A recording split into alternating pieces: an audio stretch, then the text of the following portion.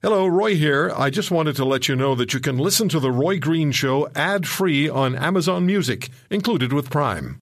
People may not always see eye to eye with him, but they will always listen to his opinion. This is The Roy Green Show.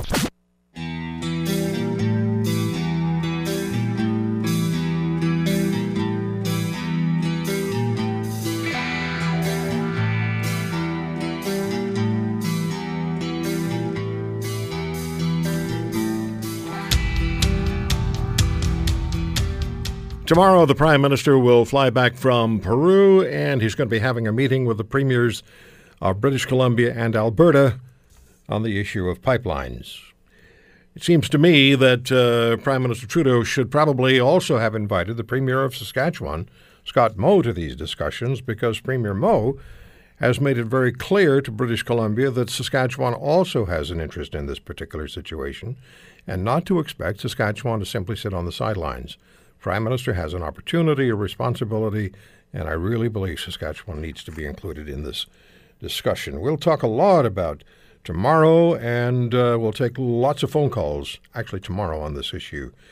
Joining me on the program is the Premier of Saskatchewan, Premier Scott Moe. Premier, thank you for the time. Congratulations on your new responsibilities, and we always enjoyed speaking with your predecessor, Mr. Wall. I'm looking forward to conversations with you. I am as well, Roy, and thank you for having us here today. Everyone in this country is still reeling over the terrible bus truck accident that resulted in so much death and injury within the ranks of the Humboldt Broncos. What can you share with us, Premier, about the developments now? And somebody asked me a question. I've actually seen it several times.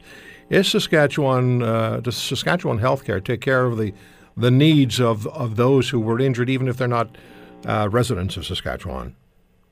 I would have to check on individuals that are living outside of the provinces. We have healthcare across the nation that is very, very similar in many ways, and I would have to check on exactly how that works with individuals that are from other areas of Canada and then ultimately move back to those areas. But I think more specific to what we've experienced in this province and I think it's fair to say in this nation over this past week and a day now, or a week and a day ago, has just been something that has been unforeseen and unimaginable in the scope and the severity of what we have seen. We've seen 16 young leaders pass away in Western Canada here, and now we see a community and a league picking up the pieces and going back to work this evening. I think they're starting with the finals for the Canalta Cup this evening in Nipawin.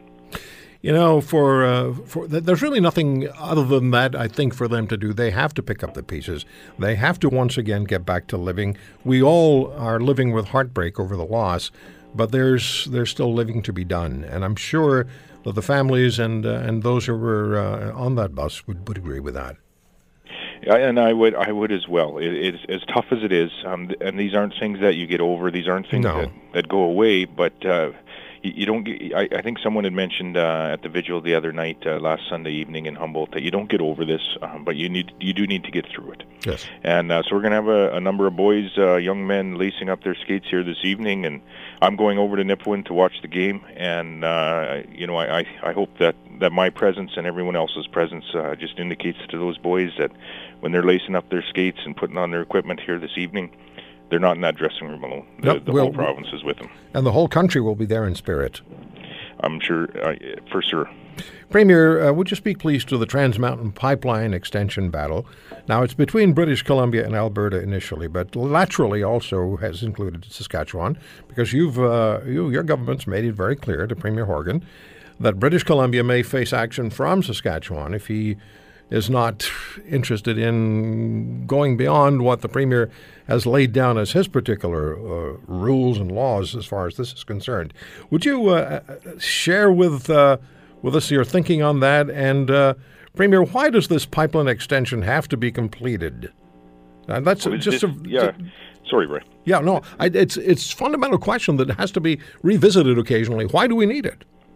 Well, in Saskatchewan, why we need it is our direct impact to our economy through the oil differential. Although we don't have a lot of product in that specific pipeline, by not having this access to to the ports and to other markets for this product in Western Canada, in Alberta, Saskatchewan, and to Manitoba to a lesser degree, we're facing an oil differential where we sell our product to the United States at about a $20 discount, I think last I checked, costing our provincial government through royalties in this province over $100 million each and every year, costing the economy in the province of Saskatchewan about $1.8 billion each and every year just to that differential. So we need this access to these ports through this pipeline and others, so that we can lower that differential and get the maximum value for the product that we're exporting, which is our focus as a government in Saskatchewan, and is to constantly increase that economic value that we have here. So that's our interest in this pipeline, and I would say this isn't a discussion actually between Alberta and British Columbia or Saskatchewan or anything of that nature.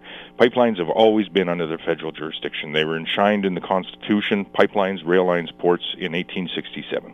This is a federal government that has approved this pipeline, and it should be built, and it should move ahead immediately. So no reason to have this discussion. The Prime Minister has the right to make the decision. He's apparently made the decision, so get on with it. Absolutely. The Premier of British Columbia has no grounds to be making comments on the approval of this project. It's been approved, and it should be built. If the situation continues as is, would you consider actually turning off the spigot for oil from Saskatchewan making its way to British Columbia? Well, Saskatchewan does send some energy products that are utilized in British Columbia, and Alberta would send a fair amount more. And I would say this, if Alberta is going to pass their legislation to turn the taps off, if you will, to British Columbia, the next logical place for British Columbia to come for that product is Saskatchewan, and we would pass legislation so that it wouldn't be accessible. This pipeline should be built. It's unfortunate that it comes to a conversation such as this. But, at the crux of the matter is this is a federal government's decision, and they should move on this pipeline with whatever tools they have. And we'll talk about some of the tools that they're using in other areas where they actually don't have jurisdiction, such as carbon tax. Mm-hmm. But here this begs the question: our ports, our rail lines, our pipelines are under the national purview for a reason. Our nation was built on the construction of some of these projects, and they've been very unifying projects for the nation of Canada. If a province such as British Columbia is able to stop one of these projects, it begs the question: is do we still have a nation? That question's been asked a number of times. It's a legitimate question to ask. It was asked when Quebec was edging and pushing for separation. It was a legitimate question then. It's a legitimate question now. Premier Moe, what's your view of Kinder Morgan's commitment to this pipeline now? They said May 31st. They have to be assured that British Columbia will not lay any opposition to the pipeline being built. Do you have some sense that they've emotionally checked out? Well, it's concerning, and it points to a growing trend of tens of billions of dollars of investment in our energy sector, which is one of the cleanest in the world, and we must always remember that. Being moved from Canada to, in many cases, into the United States or other areas of the world, and it's a very concerning trend with some of the policy decisions that we have made, such as the approval of Kinder Morgan, but our federal government isn't standing behind. And then there's other policy decisions as well, things in the way of carbon taxation and some of the environmental regulatory changes that are coming that are causing tens of billions of dollars to move south of the border. And Kinder Morgan seems to be another casualty of some of these decisions that have been made. Premier, please hold on. I want to ask you about the carbon tax issue and where that fits into the equation for Saskatchewan. Premier Moe had a sit-down conversation meeting with Prime Minister Trudeau just a few weeks ago, and we, of course, spoke with Premier Wall on a number of occasions about the carbon tax. And he told us at the time he was Premier, he was quite prepared, and the federal government be ready for this. There was going to be legal action by the province challenging the federal government on its decision to move forward with a unilateral carbon tax. We'll come back with the Premier of Saskatchewan, Scott Moe, right after this.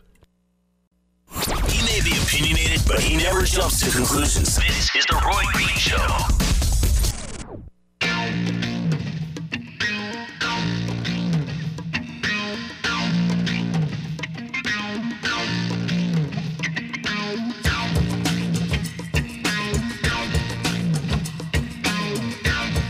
Emails to roy@roygreenshow.com. I'm on Twitter at The Roy Green Show, and listen back to anything that we air or download it, including this interview with the Premier of Saskatchewan, Scott Moe, at roygreenshow.com in the podcasts.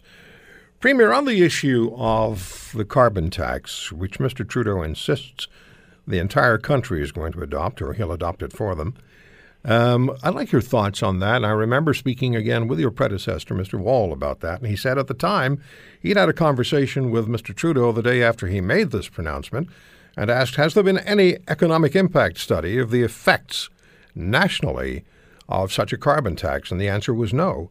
And yet, I guess, maybe it was a roll of the dice. Maybe Mr. Trudeau stuck his finger in the air. I don't know.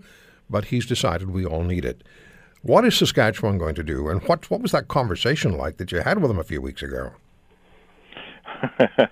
Well, the conversation was a reasonable conversation where we both, I guess, in many ways, agreed that it wouldn't be him and it wouldn't be myself that made the decision on whether a carbon tax was going to be charged on Saskatchewan industries, jobs, and families. It's going to be a judge in light of the federal government introducing their carbon backstop in an omnibus 550-page budget bill, of which they said they would get rid of, and they wouldn't let that legislation stand on its own. They included it with their entire budget bill, and so we will be launching our reference case to the Saskatchewan Court of Appeal in the next number of weeks here.